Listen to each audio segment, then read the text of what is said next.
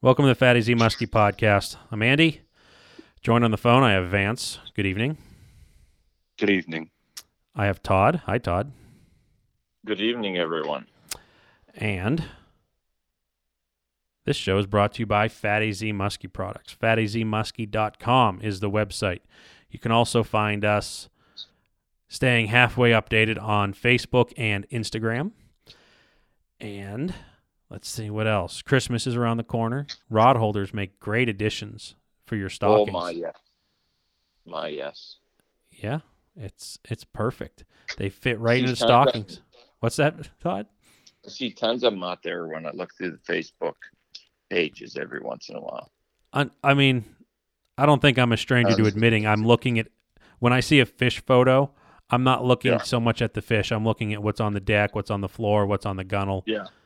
And I have to agree with you, Todd. There's a lot of them out there. A lot of AZs. And it's not an AZ. Sometimes I'm like, oh, geez, what's that? Piece of crap. Well. Me too. I'm going to tell you what, if you're a muskie fisherman, the AZs are the way to go. Just ask me, I'll tell you.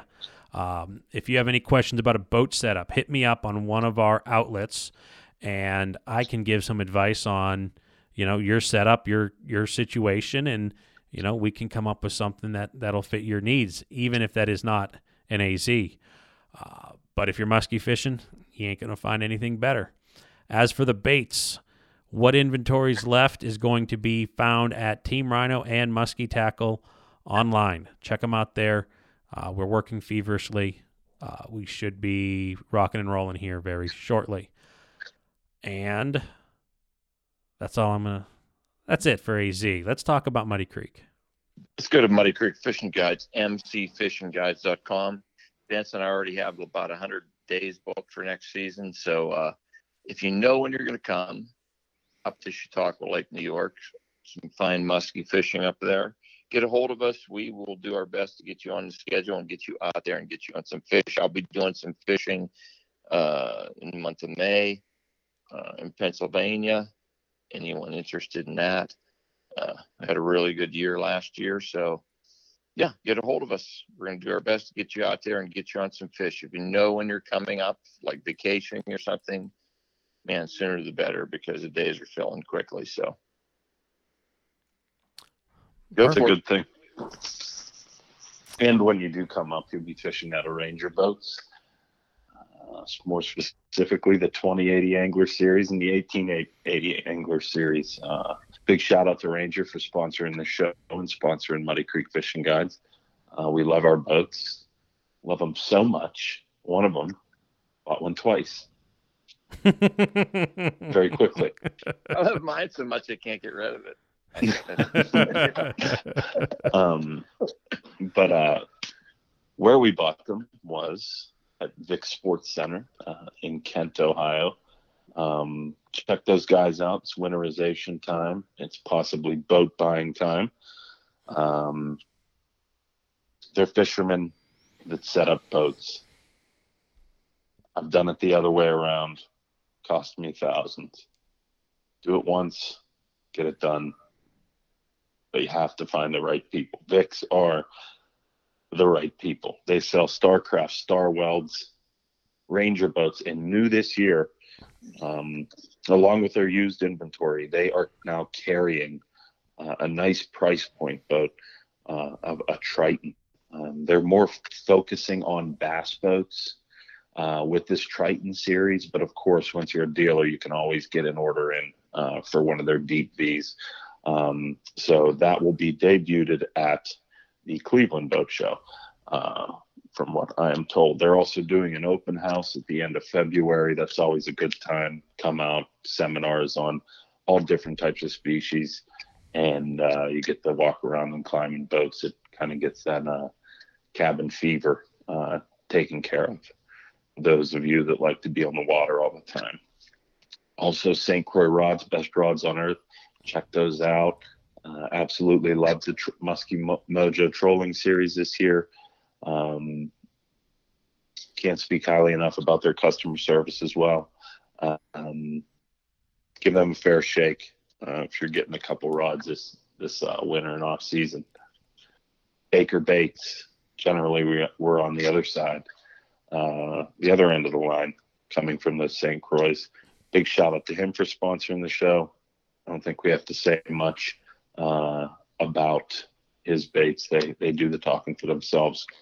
Caught hundreds and hundreds of fish for us this year. So best of luck getting them. Got to get there early to the shows. I think they're doing a little bit different this year. He's going to have a couple on each day, so it's not going to be like a big sellout. So there'll be some there on like a Friday, Saturday, and Sunday, or a Saturday and Sunday. So I know for the Muskie Max, we're going to have 30-some Freddie Mercury baits. It's the only place you can get them. Describe what Freddie Mercury is, because it sounded confusing just now. It's essentially a brown perch with an orange tail. And it's a Baker. Okay. That's the paint pattern, is you dubbed it. With Freddie Mercury eyeballs. With Freddie Mercury eyeballs. Yeah, absolutely. I want one of those. You mispronounced McQueen, but okay. McQueen? That was I did that a few weeks ago. Freddie McQueen. Oh, Freddie McQueen, yeah. Steve McQueen, he played in Queen. He was Queen. Legendary artist. Legendary bait pattern. Check those out. We'll have them on Sunday at the Pennsylvania Muskie Max. 7th and 8th of March. Yep. And it's going to be held at Princescape Arena down in Cannonsburg, Pennsylvania. It's still a few months out, but mark your calendars. Make sure you're there. It's fun for the whole family. It's a great venue. It's always a good time, and the Leopardies do a fantastic job. And you can come down and see my smiling face wearing the Belichick. Can't wait for that show. It's great. It is a great time. So, Muskies Inc., it is coming up. How would you like a new calendar? Todd, would you like a new calendar? For sure. How about a Muskie calendar? Muskies Inc. calendar? That would be fantastic. Thank you. Why, sure. I'd love one of those. And if you're a member, you can probably get one, right? I would hope so. That's part of the deal. Wow. This is not scripted. This is all smooth. Yeah. Todd, tell us what else you can get. Check out your local Muskie Inc. chapter. Lots of them out there. Every state that has muskies, I believe, has a chapter. And, get involved. Your chapter is going to be as big as you make it. So some chapters do tons of work. Some chapters do a little bit of work, but there's lots of stuff you can do. You can get involved with. I know a lot of our local chapters do minnow funds, raise some money, feed those baby muskies, get them back out there into the musky waters that you fish. Muskie Inc. is the only way to do this. There's no other way, in my eyes. I don't think that you could just go up to the Fish Commission or whatever your agency is and be like, "Hey, I got some leftover minnows from my bucket. Can I dump them in there?" Exactly. It's the only way you can get this done is going through Muskies Inc. Get a hold of your local chapters, get involved. There's been so much stuff happened. The lunge log, access to that lunge log, very fun stuff to look at. So, that's the only way you can do it. Get involved in your local Muskie Inc. chapter. If you're a muskie fisherman, you should be a member of Muskies Inc. Excellent. All right.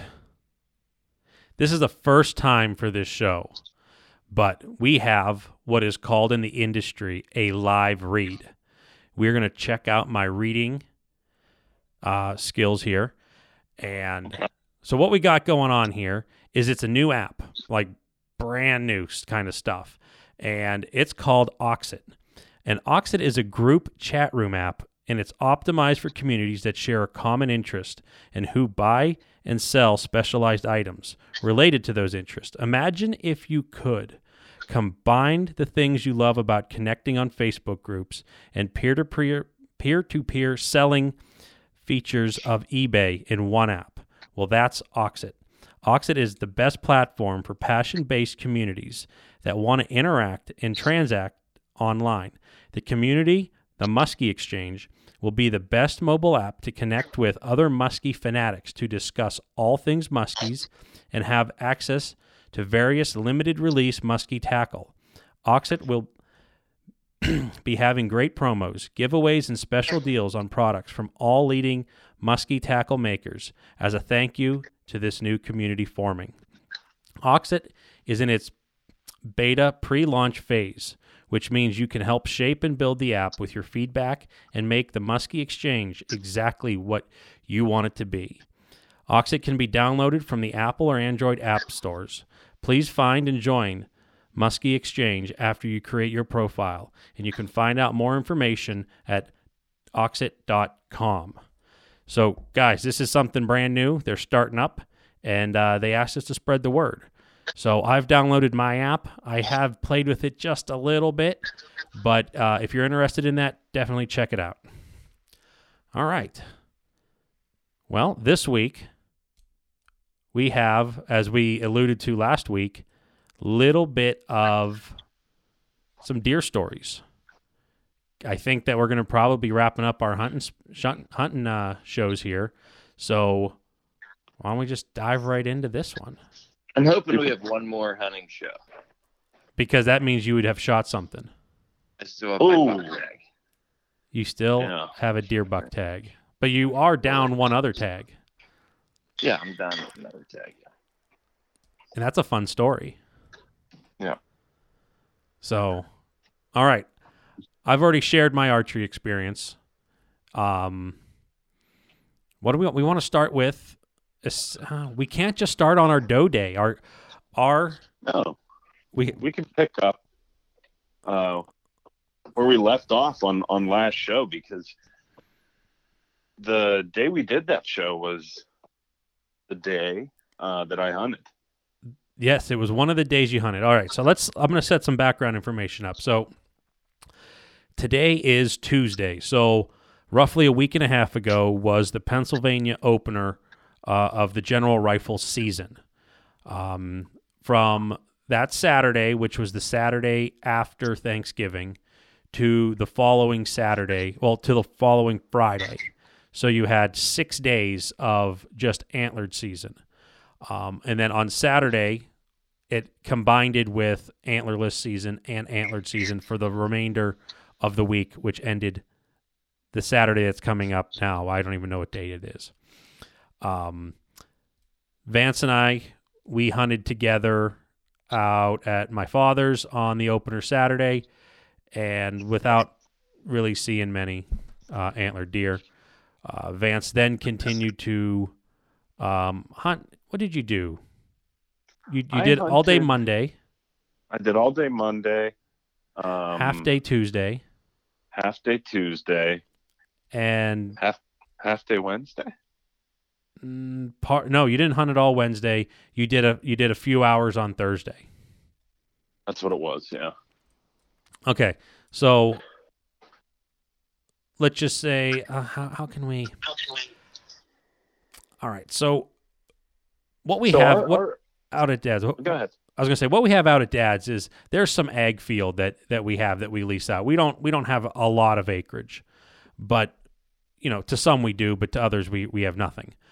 We lease some of this out to a local crop farmer, and this year's bean crop, he planted soybeans, was, I'm going to probably say, I'm going to try to be as nice as possible. It was horrendous. It also, if you remember the early fishing season, how bad we were getting pounded. Yeah. With rain. That's going, I'm going to, yeah. So it was horrendous. Let me explain why it was horrendous.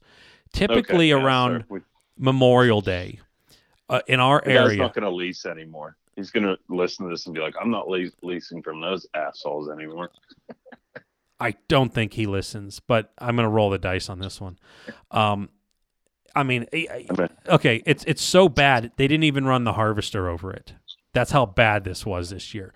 However, around Memorial Day is the typical planting date for corn and soybeans in our neck of the woods. and I planted my soybeans for my deer at the same time. Things were looking on the up and up. I was smiling, and then that first, a week later, I started getting little bean sprouts, and I'm like, here we go. We're out of the rain. It's good. Clear skies, open roads. And then it got cold and rainy and just stunted a lot of the bean fields around here. It was the people that planted late that had decent crops. The ones that planted, early, by early meaning around our normal planting date, they got hammered. And this just happened to be one of the fields. So that's why they were late. Yeah, I mean that the beans popped up and they didn't grow. They just stopped.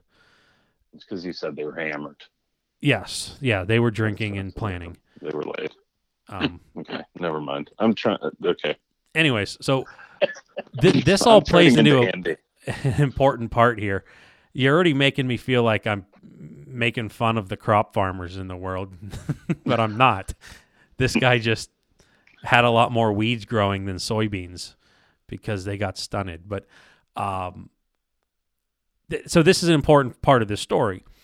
It got really cold for what we're used to, like that first couple days of rifle season, and we had some snow, and this would just magically make these deer appear in this field. Even though the bean crop was not good, there was something for these deer to eat. I mean, it was more attractive than the food plots we planted. They were in here, and they were pigs. It was not good enough to the point that the farmer decided not to harvest. I'm going to say, like, realistically, the beans right now, they're not up to your ankles. Yeah. It would be a waste of fuel. Yeah. And can we just add that I really like this field? Okay. Vance, would you like to add something? Yes.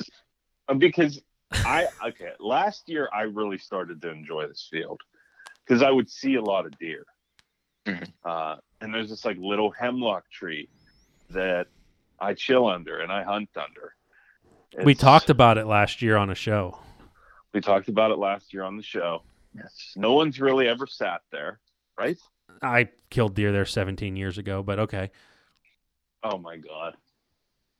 But this comes down to is Andy doesn't want to give me any credit for going on some type of a lead. And that's pretty much it. Like, I'm going to go sit at the bean field and shoot something. But continue, Andy. Okay, so Vance put this pattern together that these deer like these beans. And on his own.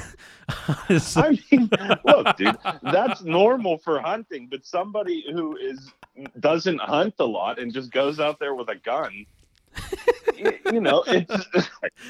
something, it's like getting a follow and then getting a hit. Every time I walk out, there's deer in this field. I should just sit here, maybe.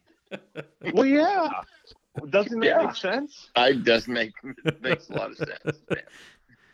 No, okay. I'm going to give Vance credit for being able to make moves on the fly, and that's good. I think that's part of the whole hunting and fishing thing. Is sometimes you got to make the changes. But I just want it to be known that field has produced deer in the past for other people. But I will say that it was good last year. Vance, we had some really funny stories about me and my IWAM, as Vance called it, the potato sack. As I was watching in the woods, he was watching out the woods. And yes. You were able to, you were extremely fortunate last year in that you tagged 2 beautiful button bucks. They tasted great. On that field edge. Chris Kyled that one. You very well, yes, you did. You did both. I mean, they both fell, like, hard. Yeah, the one was far. Yes. The other one was whatever. Well, okay, so I don't know. I mean, I don't really, I don't, like, start high-fiving difficult shots, but, Todd, would you rather take a further than average open field shot or would you rather like thread the needle through some stuff? Because that's kind of like what Vance faced with last year's. Is he had, I'd say a beyond average distance shot for Pennsylvania, and then later he made a pretty good shot through some sticks that was closer. Through some sticks. I'm a crawler through some sticks type guy. Okay. Yeah. So I mean, yeah, I know Andy's answer. I sat there and watched it. This will come back later. This was ridiculous. It was like my first Buck story all over again. I'm like, what the hell is this guy doing? Okay, if you could flash back to my first Buck story, it took me like a hard 20 seconds to shoot the thing. I had it dead to rights the whole time. 20 seconds, yeah. 2015. Let's flash back to the first Saturday of rifle season, 2015. Vance had this buck in the scope. I think you're really realistic with 20 seconds, but on my end, as I was holding the binoculars to my eyes, I'm just like... It felt like an hour. I swear to God, like the sun was in my left eye, then it was in my right eye. It felt like it was that long. And this deer just stood there proud like Bambi's dad. It stood there like a fake photo. It stood there obnoxiously long. The deer was puffing his chest out. There was turkeys gobbling in the background. There was somebody fly fishing as well. I was just sitting there waiting. It was beautiful. The sun cracked through the clouds and a rainbow appeared. Oh yes. Okay, so Vance put together this pattern that the deer like to eat these beans in this field towards the evening hours. So Vance, explain to us on Thursday the game plan. Okay, my game plan on Thursday, after what we gathered from the week, from the opener, and my all-day sit on Monday, which I don't recall seeing many things. You actually, I mean, if I remember correctly, we did not have a great opener, which was the first time in Pennsylvania that I can remember. The opener was on a Saturday versus the Monday.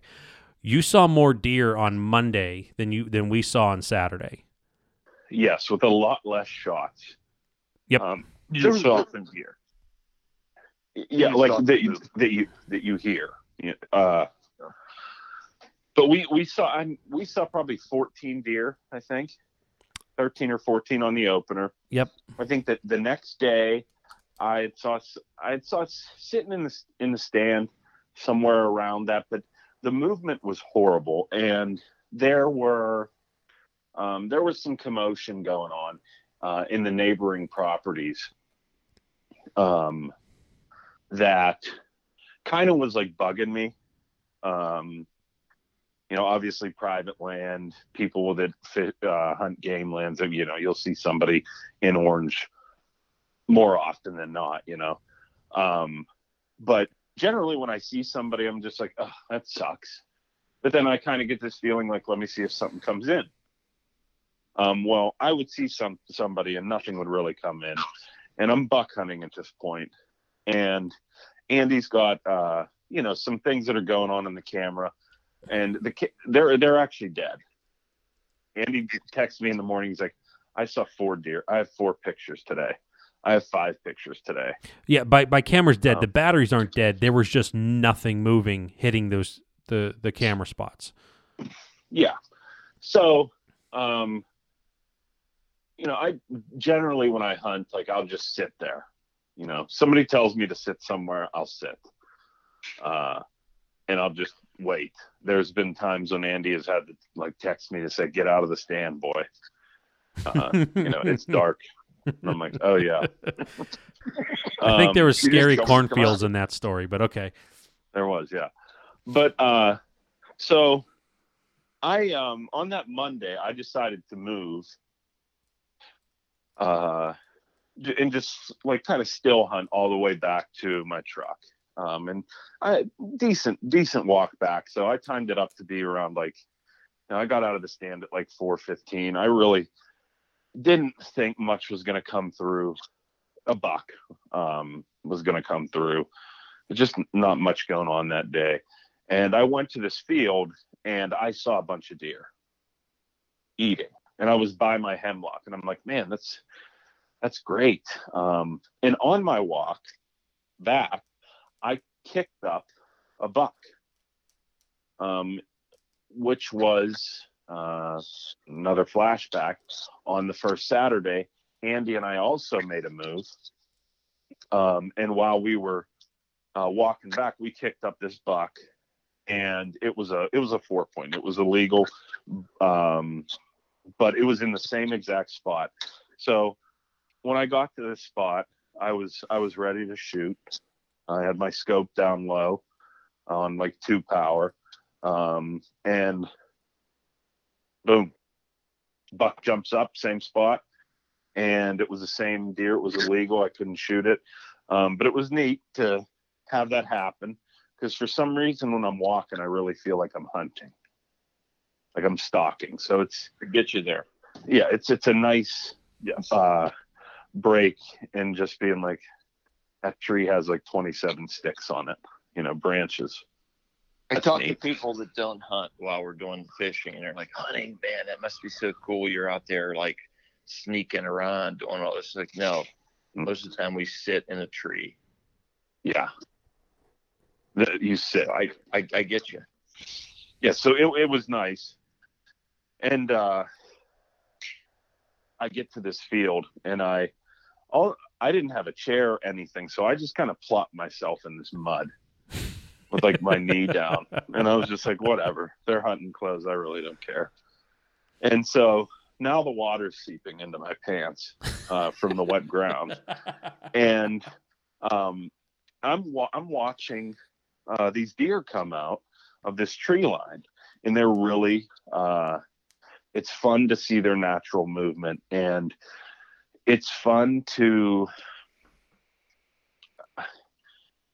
see how skittish they are when it's Pennsylvania gun as to when you're shooting sticks at them and it's the 2 weeks of rut. They are very, very cautious, and they appear out of nowhere. They disappear and appear out of nowhere right in front of you. And it's kind of fun to catch them in the act of doing that. And I'm talking like, if nobody's ever done it, they take a step and they stand still in like 10 minutes, and then they can take another step and stand still, and 10 minutes goes by and they do nothing. And it's so interesting to see that. And once they finally feel comfortable, they come out into this bean field. So I was watching that and I was just like, this would be a nice spot for doe if we can't get one out of the stand. But while I'm sitting there, and it's like last shooting light, this buck that has haunted me, I see this big body come up. Okay. And I'm like, oh, that's a big deer. And I put my binoculars on it, and I'm scoping it, and I'm like, that's a shooter. This is going to be a shooter. So I grab my gun, and as soon as it pokes its head like right out of the tree line, I start counting in the scope, and I click my safety off, and I was like, 1, 2, 1, 2, 1, 2, 1 effing 2, and I clicked the safety back on, and I just got up and left. This is like, I swear it is the same 6-point that is illegal because it has tines and only 2 up on each side, but it's massive. It's very tall and it's very deceiving. Andy got it on camera after the first day that we sat in this one stand. It's like it knew I was there again to come back and mess with me. So I saw that again on that night, and I was just like, that's insane. Yeah, to talk a little more about this buck. This buck was, last year when Vance saw it, it had broke off its, I would say it broke off its brow tines to the point to where you would not count them as points anymore. So it was a giant 4. And I'm theorizing this is the same deer just because it's massive for being essentially a fork horn. Pennsylvania in our area has a 3 up law, if anyone's not familiar with that. So to be a legal buck in the area we're hunting, it has to have a G2, a G3 in the main beam. A brow tine does not count for the law. It counts for when you count points, but not the law. And this one has essentially above the burr of the antler a giant Y. And when I say a giant Y, I'm talking like 9 to 10 inch tall point on each side. And it has good bases. It's a beautiful buck, just not legal to shoot. And no one else has seen the deer in person except Vance. 5 times. 5 times. 5 times. So that's the background of the Vance buck.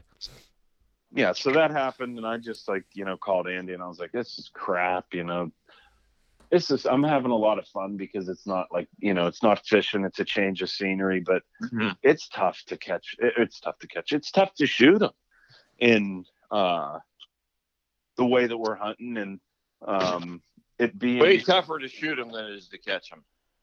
Yeah, correct. Oh no doubt, especially for me since I freaking suck at hunting, but. I'll get there one day, maybe. It's just it's difficult in gun season. They're skittish. It's late, it's really late. You have all these intangibles, you think it's going to be perfect. You got perfect wind direction. You got crunchy leaves. You got snow on the ground. You're going to see them, and they don't show up. Nothing comes out. It's just insane. But so after that full day thing, I did a half day the next day. And I went to a stand, and I went to the field again, and I saw deer, and they were doing that same thing. So when this Thursday came around, so that was a Tuesday. You didn't hunt Wednesday. Thursday's here. Thursday's here. We had some weather coming. It really wasn't snowy in the beginning of the day, but it was going to snow. No, it snowed early. That's what it did, and it kind of let up. There was still snow on the ground at the end of the day there, which is nice because snow can, in those last hours of light, can really brighten up an area and help you with your visual. A deer is easier to see. A brown deer is easier to see against white snow than mud. It's remarkable. There's a remarkable difference. It truly is. But so I was just like, you know what? I'm gonna go out from 2:30 till night, do 2.5 hours, and just sit at the field. And this is when I wanted a chair. Where Vance sits, I think should be said, is maybe 150 yards from where he parks the truck.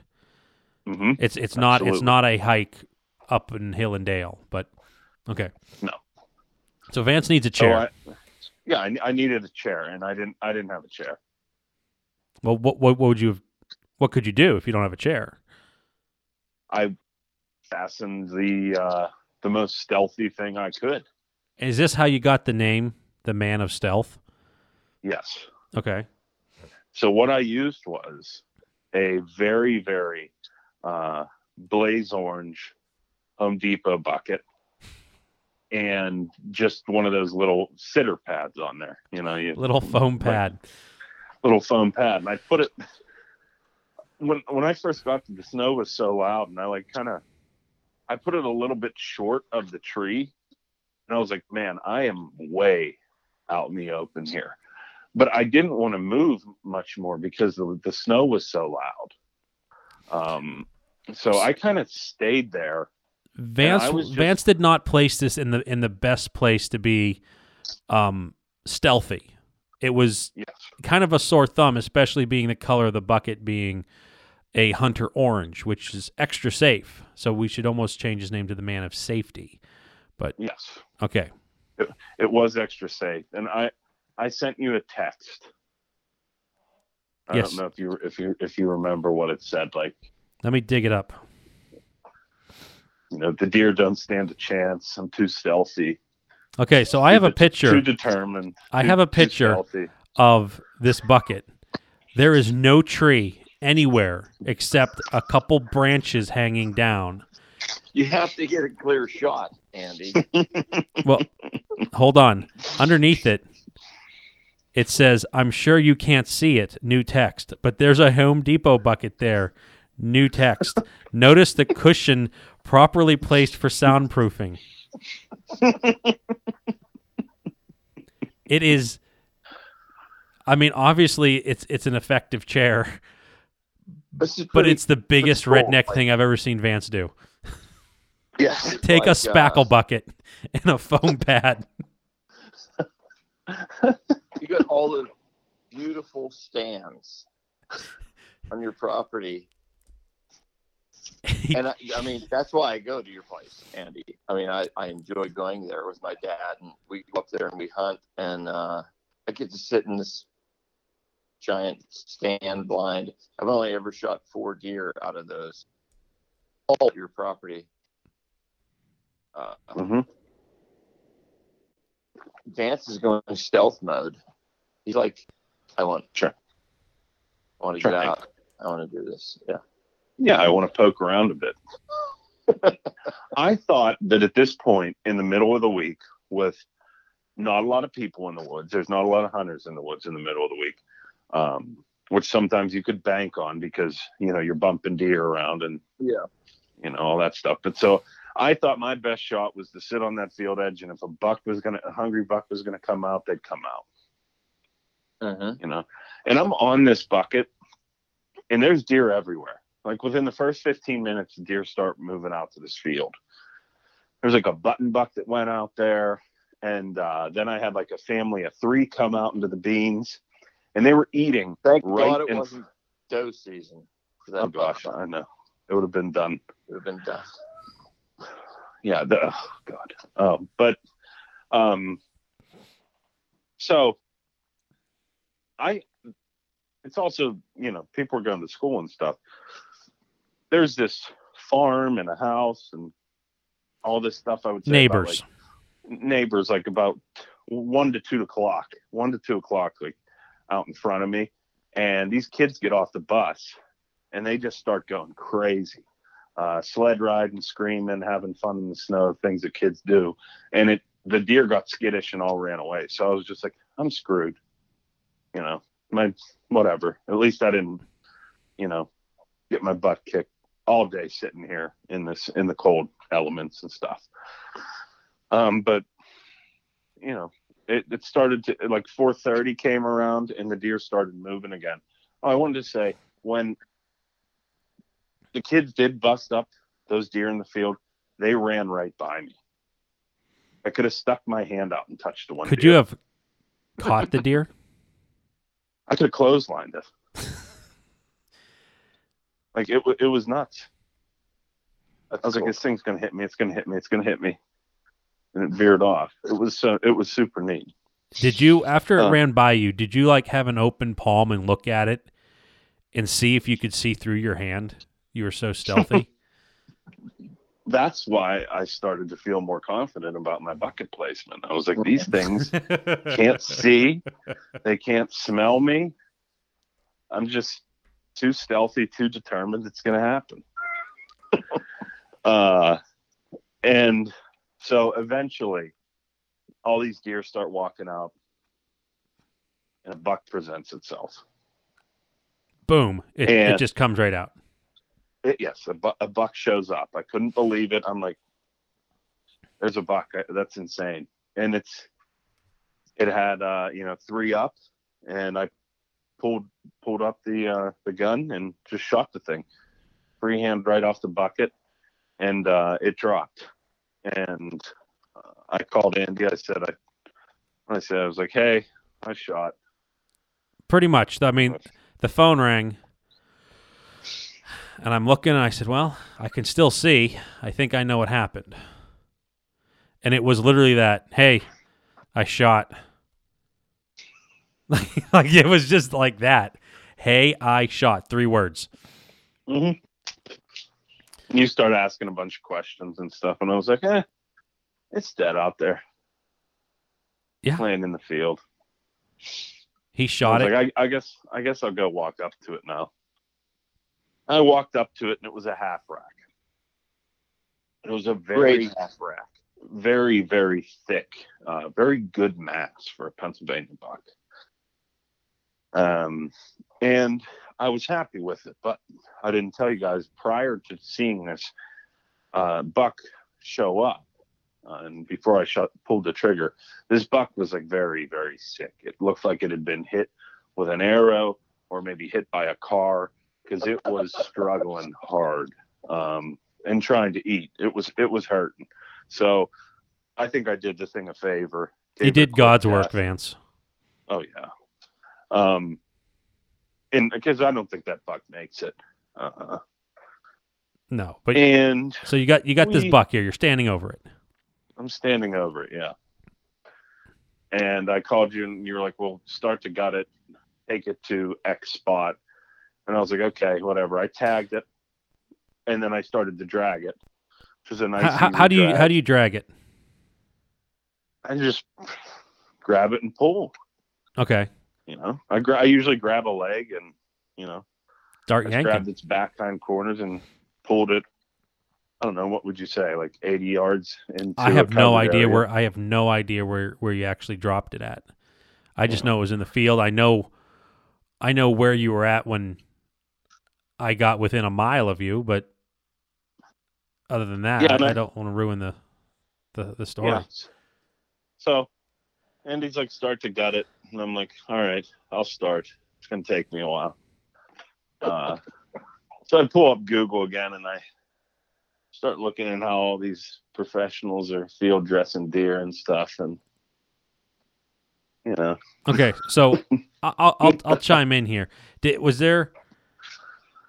Okay, I'll break that one. So where I kind of knew where Vance was at, to be gutting this deer, and where he was at, I can see from a very far distance on the road.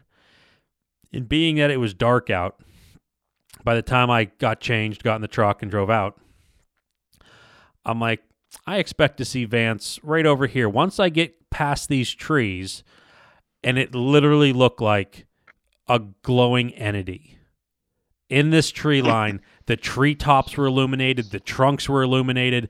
I couldn't see Vance working, but I just saw an incredible amount of light. And I said, I know where Vance is. So I have to take a left turn down this one road, and then I park at our little parking area, and I start making my way up the Vance, and I can hear kind of like a talking. I'm like, what the? And I get up there, and there, very neatly, Vance has his backpack plopped next to this deer with his phone playing YouTube videos on how to gut the deer. I'm looking at Vance and his handiwork, and I would describe this as, if you had to pick a medical profession, Vance hit it the best. He was a dentist. He was not a butcher. Mm-hmm. But something else caught my eye. It didn't look right in this whole thing. Is the head wasn't laying like a normal buck's head would lay, with the position it was in to gut. They're on their backs to field dress. Mm-hmm. Vance, did something happen to that deer in the course of dragging it? Yeah, when I was dragging it, its other antler fell off. Oh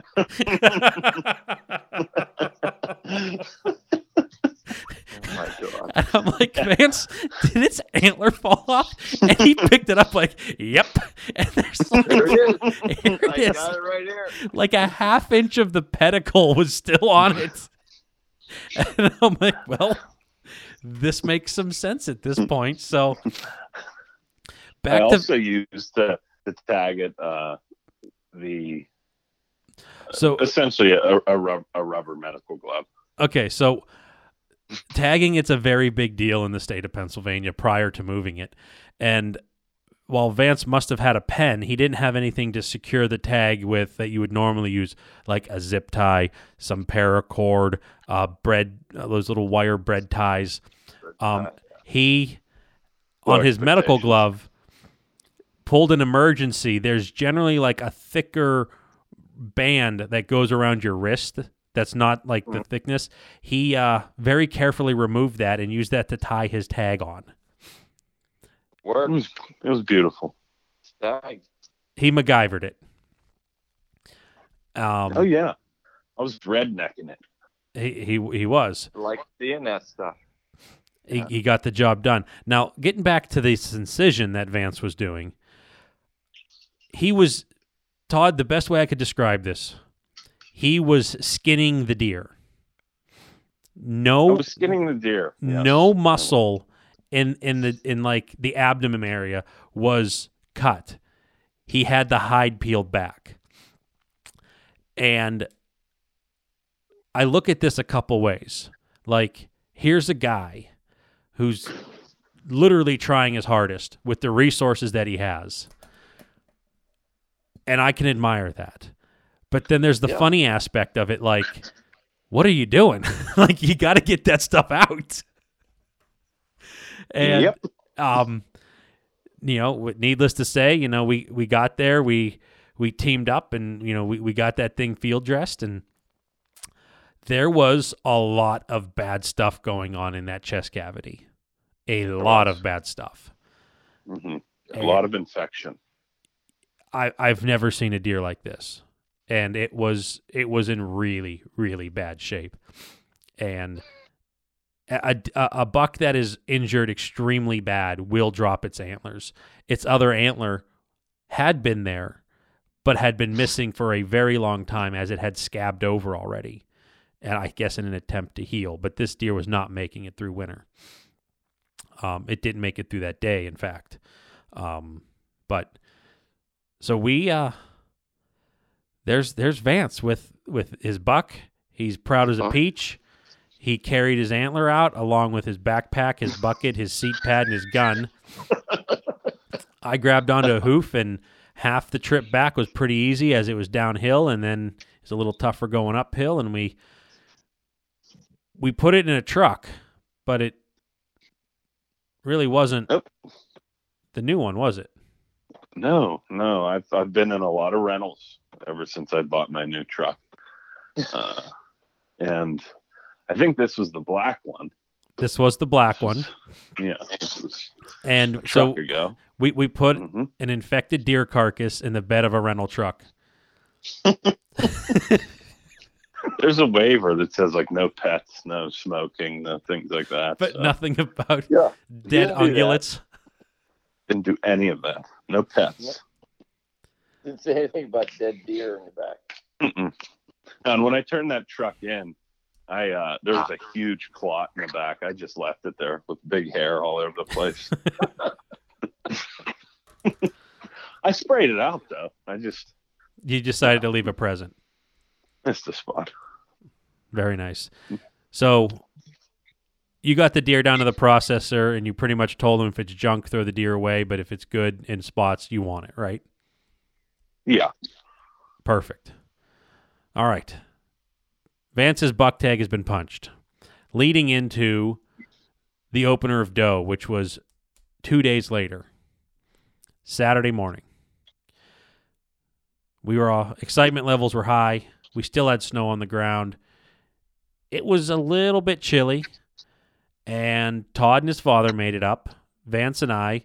So Todd and his dad were going to go into one tower. Vance and I were going to go into another tower, with the thought being, this will be easy. There's snow on the ground, deer easy to see, lots of shots. Everyone will fill their tags by 9, and then it'll be, high fives and go and take naps. That really wasn't the case, was it? Not at all. It was nuts. It was difficult. It was really difficult. And we'll just kind of go in timeline order here. We had 2 other people on the property, my father and his friend.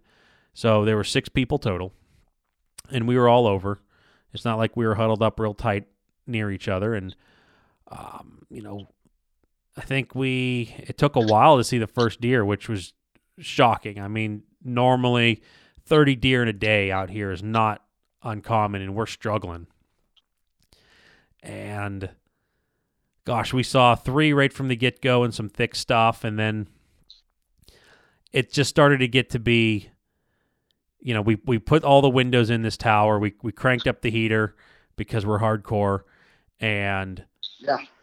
you start to get a little bit lax, and you'll start, whispering to each other, and, you might say something funny or goofy, and you start getting a little slap happy. Next thing you know, I look up, and I'm like, deer. And Mid-joke. And there's 2 deer. I'm going to probably say 60 yards away. What would have been, now they were on the move. It's not like they were just standing there for no reason. What would have been a chip shot. Fast. Would have been a chip shot. And these deer were kind of heading towards our one main shooting lane. Well, I was sitting in this stool right there, and I got up, and I went to, if you're looking out this window, I went to the right side to grab the binos to scope them out, and Vance is to my left. And between us is the stool I was sitting on. It's just a cheap Walmart stool. It's one step better than a Home Depot bucket. And we're looking, and I'm like, I think that first one's bigger than the second one. I didn't get a good, clean look if it was a button buck, and it was, and if it was with a 6-month-old doe. Yeah. No idea, but we're not seeing deer, and someone needs to pull the trigger. So it hit this lane, and it's literally a perfect shooting lane. And Vance is like to my left, pretty close proximity. The only thing separating us is this stool that might be, 10 inches in diameter. And Vance goes, okay, I can see this one on the scope. And I'm looking down, and he's so close to me that I'm looking at his rifle, and I'm seeing which way it's pointed. I'm like, Vance, that's not the deer. Like, there's not many times that you're hunting that you can look at the person with the gun and tell them they're on the wrong deer. This happened to be one of them as I was sighting down his barrel. He was on the deer that was on the right. He needed to be on the deer on the left. Then it turned into a who's on first. I said, Vance, you got to go left. And he's like, I can't find it. And his barrel can only be described as like one of those like 1940s movies when the sheriff comes in with a pistol and he's waving it back and forth wildly, trying to like take control of a room. Can we talk about how thick, like the I couldn't get comfortable sticking the gun out the window. The window was open like 3 inches. So yes, so with all the windows closed and the way these were moving, we just grabbed the window and slid these panes. They slide. There's like 3 or 4 panes per side of this building, and you can take some out and you can slide them left and right. And there wasn't a very big gap. And these deer, to Vance's, not to knock on Vance, they were in some beach brushy stuff, and it's easier for the human eye or people in binoculars to see these, and a scope is sometimes difficult to pick it up. But I was like over him saying, left, you got to go left, and then he can't find that deer. And it's like at the very, like it was broadside. And then by the time he found it, it started to kind of quarter and start going away. And it was far. I like look down, and Vance has his right leg, his knee up on this bar stool, like half chameleon, like twisting around because we weren't really paying attention and we were caught off guard and we didn't open the window all the way. And here's Vance all twisting around like Gumby. And I just plug my ears and boom, he shoots. The deer jumps straight up. I saw where I think the bullet hit, and the deer took off. And it was all high fives. And, then the text messages roll in, and, because we're close enough on the property, people can hear stuff that's going on, and it's been a slow morning. So, it goes from, man, I think as one thing that Vance said was, I think I hit it in the liver. That was one saying that came out of your mouth. Mm-hmm. I didn't think you hit it in the liver, but it was fun to think that you did. That's where I generally hit. Yes. So we kind of we discussed some things rather than getting down. We were just going to say we're going to hang out, and hopefully I get a doe, then both of us will go down and we'll take care of it. Now, Vance, was there what was your feeling on the shot? Was I accurate in the storytelling, or do you have something you want to add? Yeah, that was perfect. I mean, I just had to contort my body like really crazily, and I had this. Oh shit! My power just went out. What in the God's name? I wish that, man. I wish I could hear.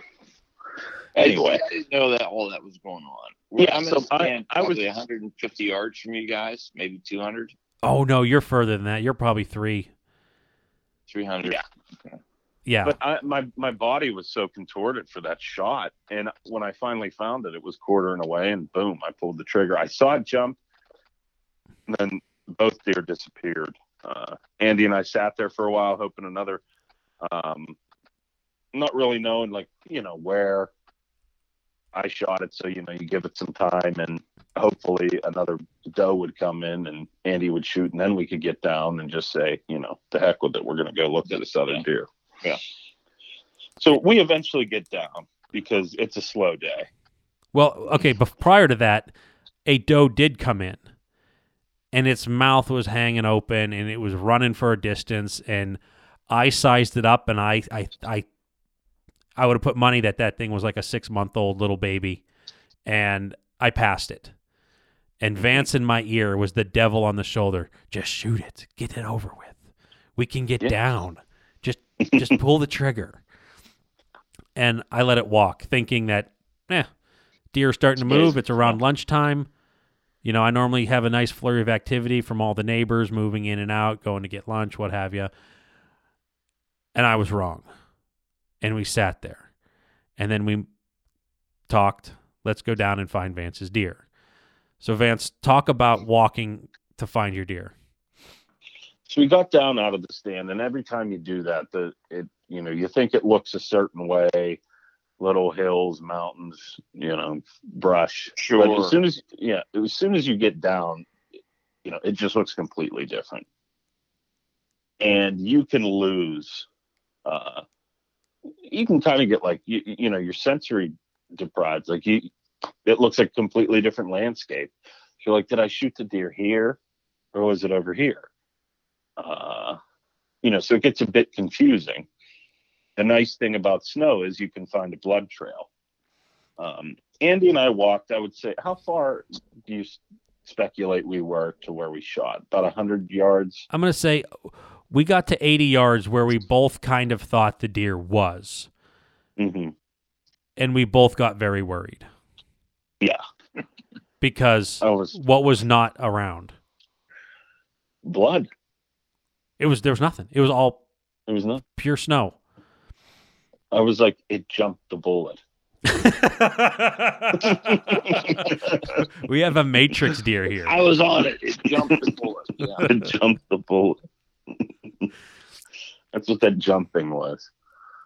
But I'd say we ventured up like. I reassured you by saying that not all hope is lost, and we decided to go further. Yes. And this is where it looked different, because we thought we shot it at X amount of feet, and then it kind of we were up on top of a hill, and then there was a little ravine, and then it came back up onto another little hill, and I'd say that was like around 20, like another 20 more yards or so, but you can't see that change in the structure from being up in the stand, but you can certainly see it when you're down on ground level, right there. So we see it, and Andy's like, look, and there's blood. I pointed way off in the distance. Mm-hmm. We make it up to where now we know the impact site was, and what did it look like in the snow? It looked like, insane. An actual walking trail of blood. It looked like an otter with ketchup on its stomach slid down this hill for 50 yards. Yeah. And at that point, we knew there was a hit. Yeah. I knew the thing was dead. Mm-hmm. So we track it, we walk up to it, and boom, there's the deer. Remember what I said that, Nice. I said if that deer ran to where I think it was, it could have slid down into this swamp. Yes. Luckily, it got hung up in a treetop prior to making it to the swamp. Yeah, that you cut, because the swamp was like another 40-some yards of very steep terrain. But I'm excited because I'm hoping this thing's a doe. I've never shot a doe before. That's what I wanted to do this hunting season, was to shoot a doe. It wasn't a button buck. Button buck. Or a shedded buck, which, Yeah, or a shedded buck. 2 days prior. So I get up to it, we tag it, I drag it out, I check its head, I check its belly. The thing's got, female parts, and I just put my hands up in the air like I just won the Super Bowl. He was like Rocky at the top of the steps, just like arms up. Got one. I got a doe. One? I finally did. One doe after $10. Yes. So it's a terrible ratio. It just so happens to be that this doe, I had a camera that was starting to die with battery life. And I brought my batteries with me, and I'm like, this is fantastic. I'm going to change these batteries right when we're going to do whatever. And Vance said, why don't we gut it where the camera's pointing, and we can see if something comes and eats the gut pile. So I take the camera down. Vance is getting his stuff ready. I change the batteries. I leave it shut off. And, Vance didn't have to gut it with a giant flashlight and YouTube. Mm-hmm. I kind of walked him through it while I was holding legs, and I was hunting the whole time because, Todd, have you ever had a deer come in when you were field dressing another deer? Oh, yeah. I was prepped, and it didn't happen this time. But we did all that. I turned the camera back on, and we drug the deer to the path and went back in the stand. For, another 3 hours, nothing. Well, we had a little baby, like German Shepherd-sized doe, in an unsafe direction kind of come in once and maybe twice, and not a whole lot of action. And I'm looking at the shooting lane that Vance shot his deer in just, 6 hours prior or whatever it was. And I'm just like, Vance, I guarantee you there's going to be a deer that shows up. Like, you could just feel it. Boom. And I get like 3 seconds after that, I'm just like, deer, right down the shooting lane. Like, it must have stepped out when I was saying it. So it just turns into slide the window open, get all this stuff. Vance is on the binos. I grab the rifle, and I'm looking at it, and I'm like, man, I think it's a 6-month-old doe. I think it's a baby doe. And there he is. Just shoot it. Just kill it. It's right there. I was like, it's not a baby. Yeah. He's just like, bloodthirsty. And I'm at this point, I'm thinking we have no deer down. We have one deer down on the property.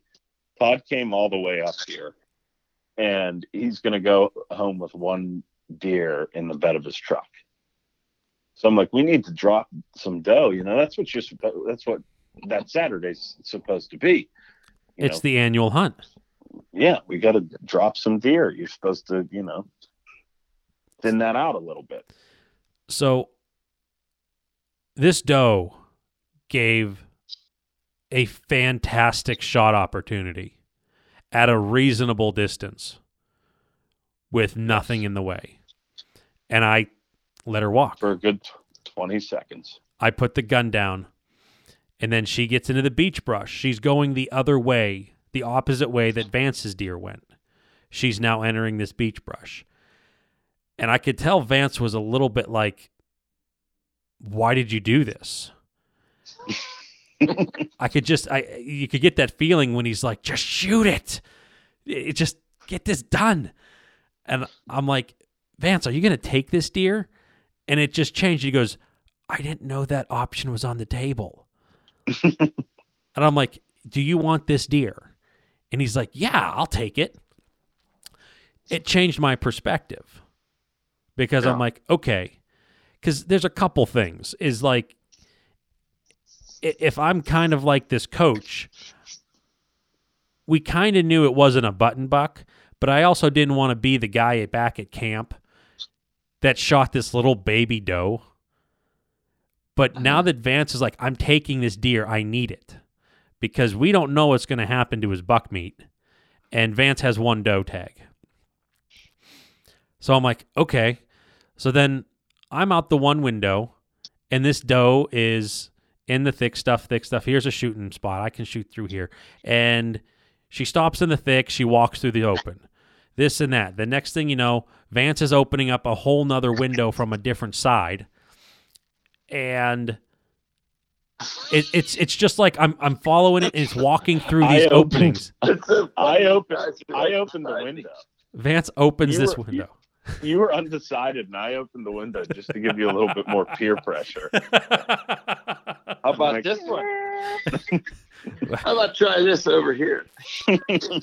So I get over to that one, and there was a couple times that it stopped in this brush, and I'm like, in the back of my mind, I had things rolling through my head. I was concerned with the deer's size. Vance erased all that because of his thirstiness for meat. Oh my God. I mean, if I didn't shoot this deer, I think he was going to take a bite out of me. He was so hungry. That's insane. Okay, that's a little bit of a lie. Okay. You didn't pulled want to put one down. Yeah, you're supposed to manage the deer population. That's what we're there to do. You can't eat your tags. Right. Now, Vance's last day to hunt was that day. I still had a whole week to hunt. But we also kind of wanted to, how can we put this? Fill the back of Todd's truck up with deer. Yeah, because the meat tastes really good. Yes. That's the other thing. Mm. You know, when Todd does the deer, if I go down there and help him with it, it's like it's complete dentistry. It's red stuff. There's no fat. It doesn't stink, and it's the complete opposite of why people get turned off when you hand them deer meat. This stuff is like absolutely delicious. So that's why I want to fill the damn truck up, and I don't want Todd to be like, "Yeah, I don't want to do one deer." It's like, oh my God, this sucks. You know, like I'm not getting set up for one deer, and I'm just like, shoot the damn thing. So I had a couple opportunities when it stopped that I'm like, I could thread this needle. Finally, it got to a point. What's that? This is when you pulled the scope up on the second time. I shouldered the rifle, and then I had it in a spot.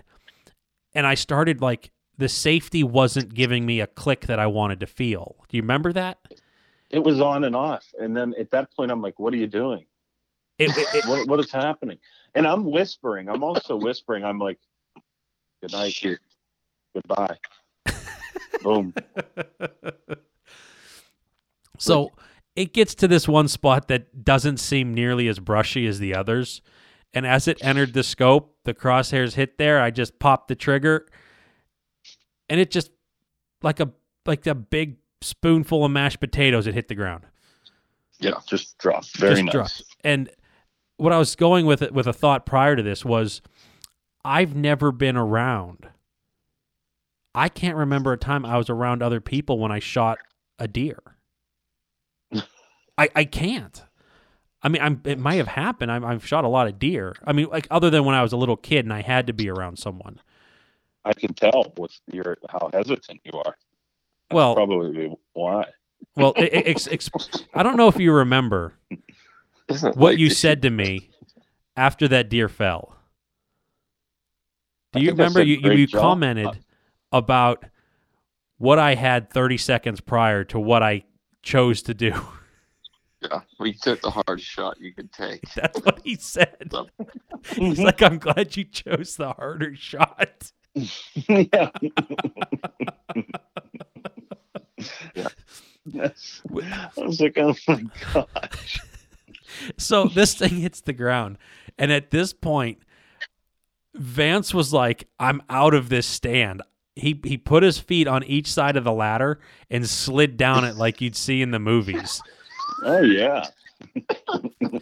Yeah. Vance spent some time in this stand. I mean, joking aside, to where he had his buddy heater in there. And now all of these were not his, but we had like a plastic grocery bag. We put like 6 or 7 empty bottles in this bag, and there were like 3 left over that were still empty, and a 2-pack that was new. There was a lot of fossil fuels burnt in this stand in those couple days that Vance spent there. So we try to bundle up as much as we can. We get down and we get up to the deer, and there was something sometimes you got to learn the hard way, and this time it ended up not being. But as we walked up to this deer, there was no blood. Do you remember seeing that? Like, you could kind of see where like the hair was messed up a bit, but there was no blood. I walk up to a little cautious, and Vance walks up to like the feet side, just like yee-haw. And I'm like, is this thing even dead? Because it literally just fell and I don't see blood. Did I even hit it? And I'm just waiting for this thing to, like Tommy Boy, like with the buck in the back of the car, and start going nuts. It ended up not. I poked it with the rifle barrel. And Todd, have you ever like field dressed a deer that was like minutes old? I do it every time. Every time. I made comments because I don't normally get to them this quickly. The inside of that cavity felt like it was burning my hands. Yeah, I go up instantly.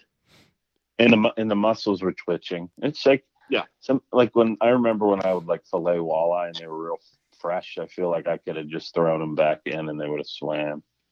Mm-hmm. No. You know. So we're over there and we hear a gunshot. And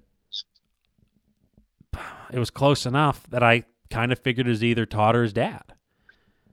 And it ended up not being. It ended up being my father's friend. And not long after that, we heard another shot.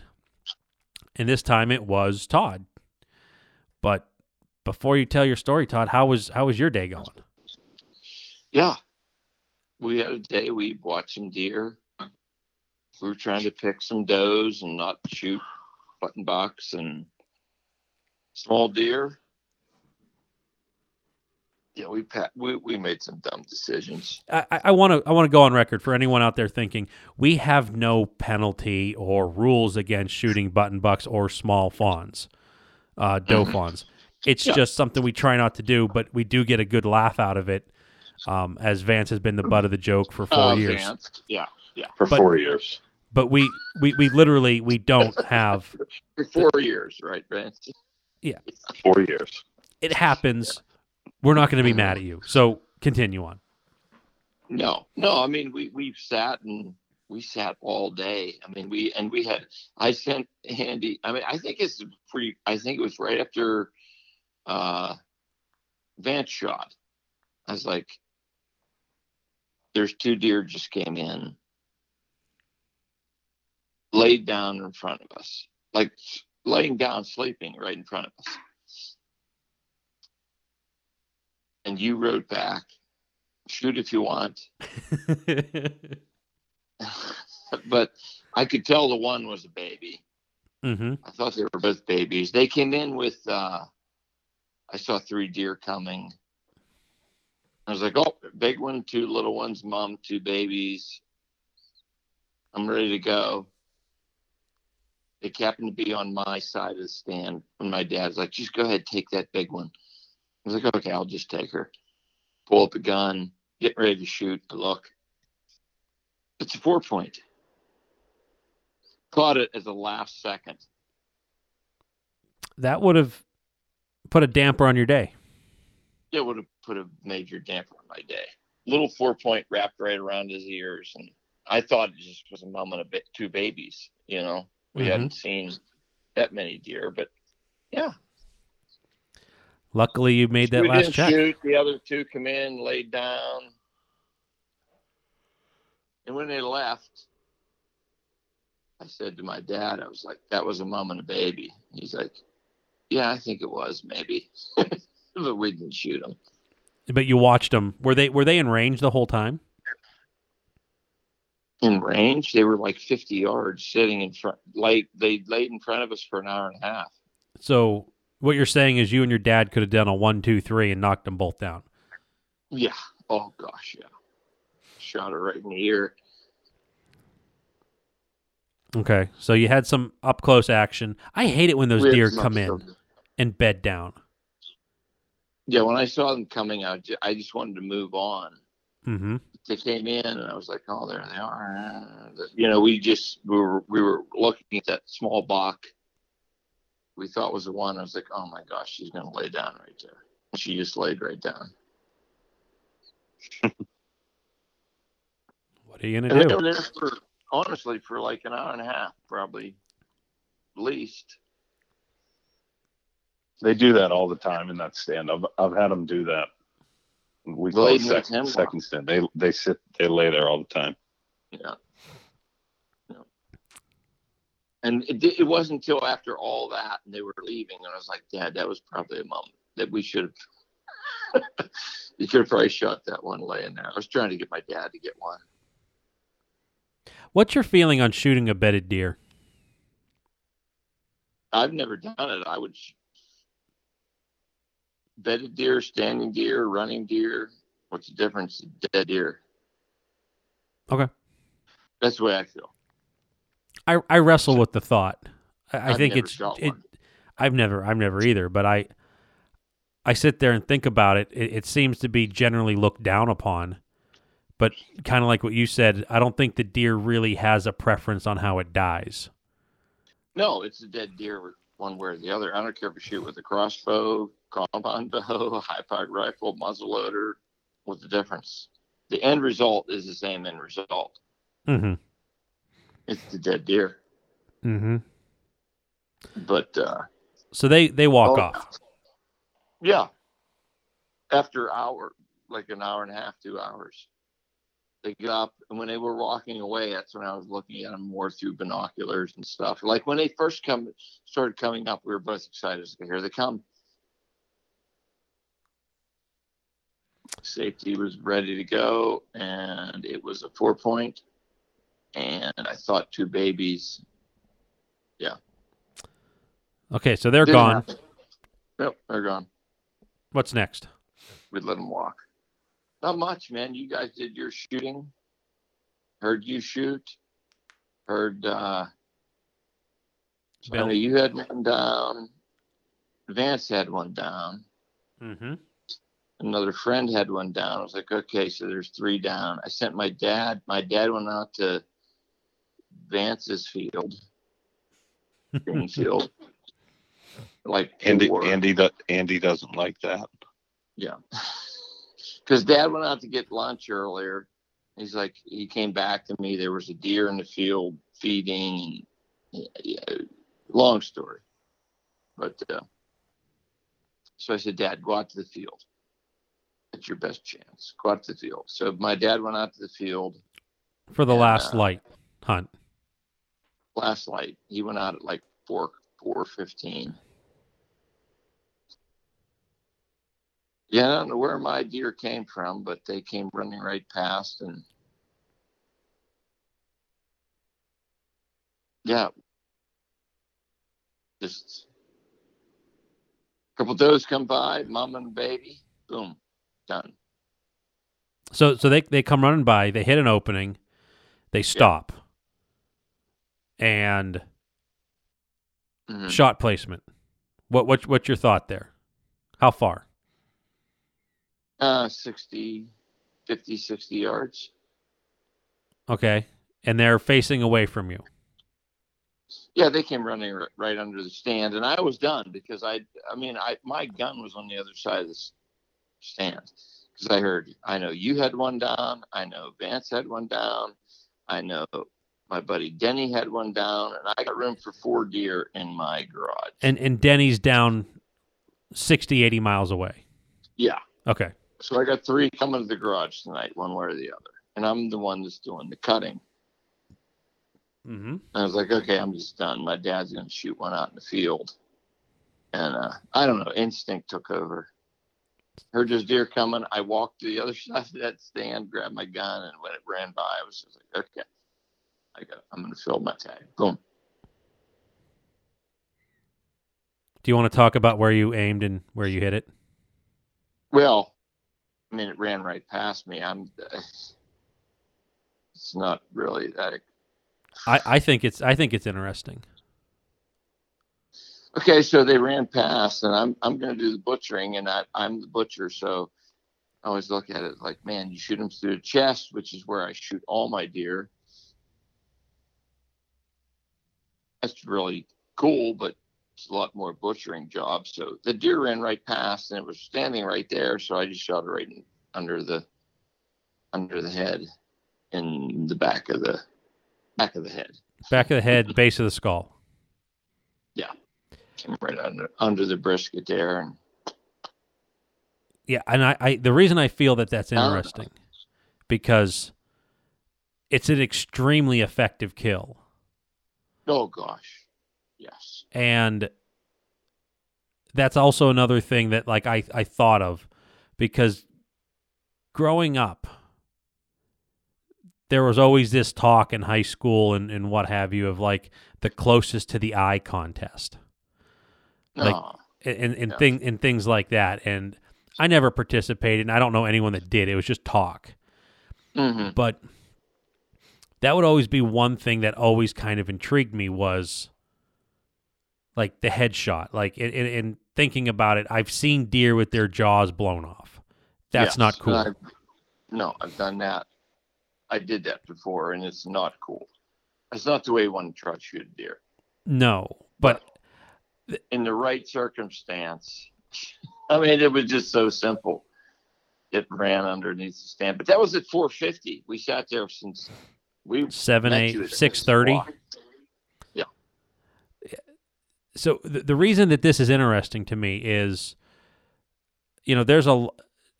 Todd's had a lot of experience doing things like this, and when I see something like this, I don't want to say it was out of character, but it's an area of curiosity of me. Of there are some people that I've listened on different podcasts. That's all they take are headshots on bucks, on does, because they are after every ounce of meat. And I've thought about that, but I've also never had to process my own deer. And I'm getting more interested in that. Hopefully in the next few years, I'm going to have some kids that'll kind of help me, and I'm getting stuff, settled down. I know it's been 3 years, but you're still in the process of setting stuff up. And, kind of like what Vance said, it's red meat. It's there, and it's packaged by your own self. And, it's always seemed like a daunting task to me because it was something we never did growing up. And, you see these, you go to the processor and there's like these big meat band saws and grinders and vacuum sealers and all this stuff. And I'm just like, oh man, I was never exposed to it. But when, talking with Todd, it's not as a huge undertaking as it seems. And it can be done piece by piece over the course of time, granted if, the weather's, correct, it's not 100,000 degrees outside. Yep. And, I have gutted deer that were shot in the neck and things like that to where all of the organs are intact. It's not a horrible mess. You can see what you're doing. And to have this and, talking with Todd about all this in the woods, there's a lot of merit to it. Now, I'm not going to say go take a 200-yard headshot. No. And like I said, I would never do that. And I didn't shoot that deer in the head. I shot it down through the neck, ran past, and it was like, well, Yeah, Let's do this.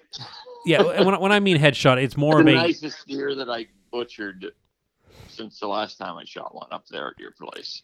On the same stand. right. You know, I sat in those stands 4 times now. Mm-hmm. At 4 deer. One of them being a buck. One was a buck. Yeah, you can pick and choose, and yeah, it's interesting. Just all of that and things to consider, because there are many times that I could have doe at 10, 15, 20, 30 yards. Yeah. That I could easily just move the crosshairs up, because I can practically guarantee you I'll hit a quarter at 30 yards. Yep. And I've done it that way too, Andy. I've been, there's been deer standing right beside me. I like double shot the shoulder out of them. Mm-hmm. And it's like, I really don't know why I did that. There's a comfort in it's going to be a lot of work for me because I'm butchering. I think that's part of it. Yeah. I mean, you're dealing with blood clots and wasted meat and. Oh gosh, it's so messy. Like that was a nice, clean deer to get rid of, and well, not get rid of, but put in my freezer. Yeah, to break down. Beautiful.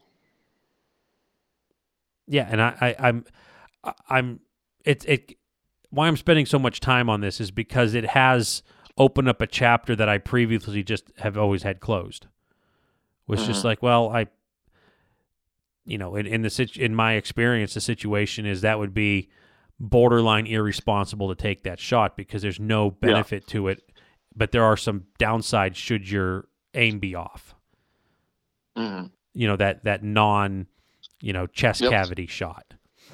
You have to be confident in your shot, and we're sitting. I've never sat in places like that till I went to your place. Mm-hmm. I've never had that type of rest. It ain't moving. Yeah. No, it was always off of sticks or leaning on a tree. Mm-hmm. I would never take the shot if I didn't think I could do it, but very easy out of there. You go out there and practice in the backyard and you shoot at targets all the time. And it's like, this is as easy as it gets. 60-yard chip shot. Solid rest. You shoot it right there, bam, boom, done. And it happened quick. I'm good at those shots. I'm not good at waiting. Like the ones that came in and laid down. It might have been the same mom and baby. I don't know. We watched for hours. Yeah, and you made a good point on that.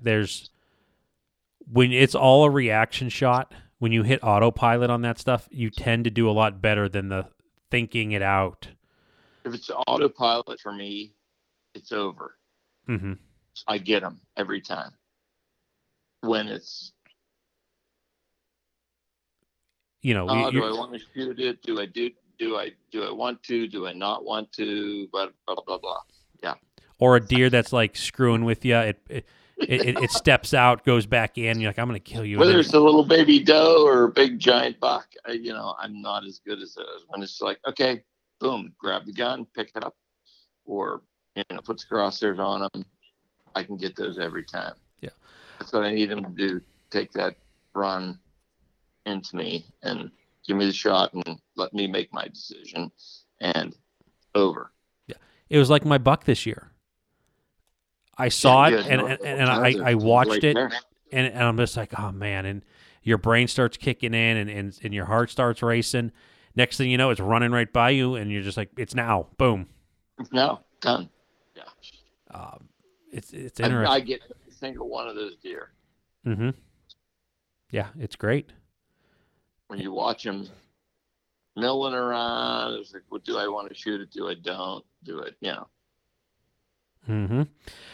And I know we've talked, not on the show about this, but there's a certain level of production that I feel needs to be output when I have the annual doe hunt. Like, I feel pressured that by you, Vance and Todd and his dad, need to have see deer, need to have opportunities at deer. It's completely out of my control, but it's also the whole season. I'm like, yeah, check out this photo. Look, I saw 20 deer in this field tonight. Look at this and that. And my dad and I could have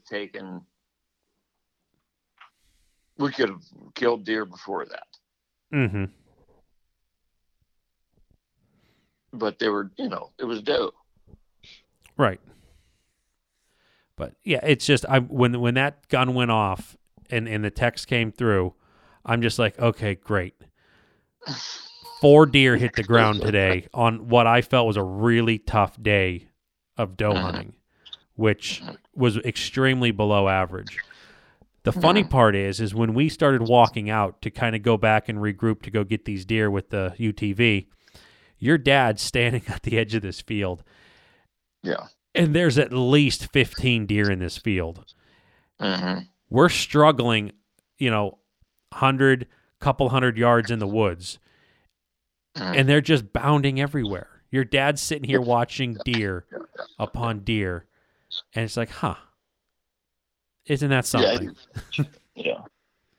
No shots, but it's just interesting. Mm-hmm. But that's that. Then you sent a picture the next day of 4 deer. It looked like that scene from Predator 2 in the meat locker. Yes. Mm-hmm. Yep. They're all in the freezer. All I'm chopped going up. hunting in the morning. I still have a buck tag. You do? It's awesome. It's not over. I've got them. Got them on the last day. I've got them on Thursday the last week. I probably got them on every day. Awesome. That's great. So with that, we'll wrap up this deer hunt. Maybe Todd can get another little story later, but we'll see. But this might wrap up our deer hunting podcast for the year. We'll have to see. Can I just add one thing? I lifted the curse. I shot a doe. Mm-hmm. But then within 48 hours after that, I was going over to Andy's to the pole barn, and one just ran right into my wheel well, and my truck is back. And I am now in my 5th different truck in a month. Yep. Oh my. Yep. Vance came over to reclaim his shoulder mounts, which is kind of a funny story. And I'm in putting epoxy on baits, and he comes into the pole barn essentially like the Kool-Aid man. Oh, yeah. He just comes right in. I am so effing mad. A deer and it was just a line. And I had like 4 baits to put epoxy on. And it was insane. He went out and it was crushed. It crushed him. It hit I didn't see it. It hit inside my wheel well, and I felt its like head go around, and then its body like flung and smacked into the side of my door. Oh, jeez. Crushed it. Yeah. I just kept driving. You know damn well that was a button buck. Probably because of the two little dents. They're coming after you. Just crazy. But yeah, so then Vance sent me a photo of a blue truck that you're in now. Yes. Yes. I'm test driving all of the Ram 1500s. They are great trucks. How old's that truck? Not even 1,000 miles. It's exactly what you want to have happen. Absolutely. It's a beautiful truck. Yeah. I'd like to drive it one day.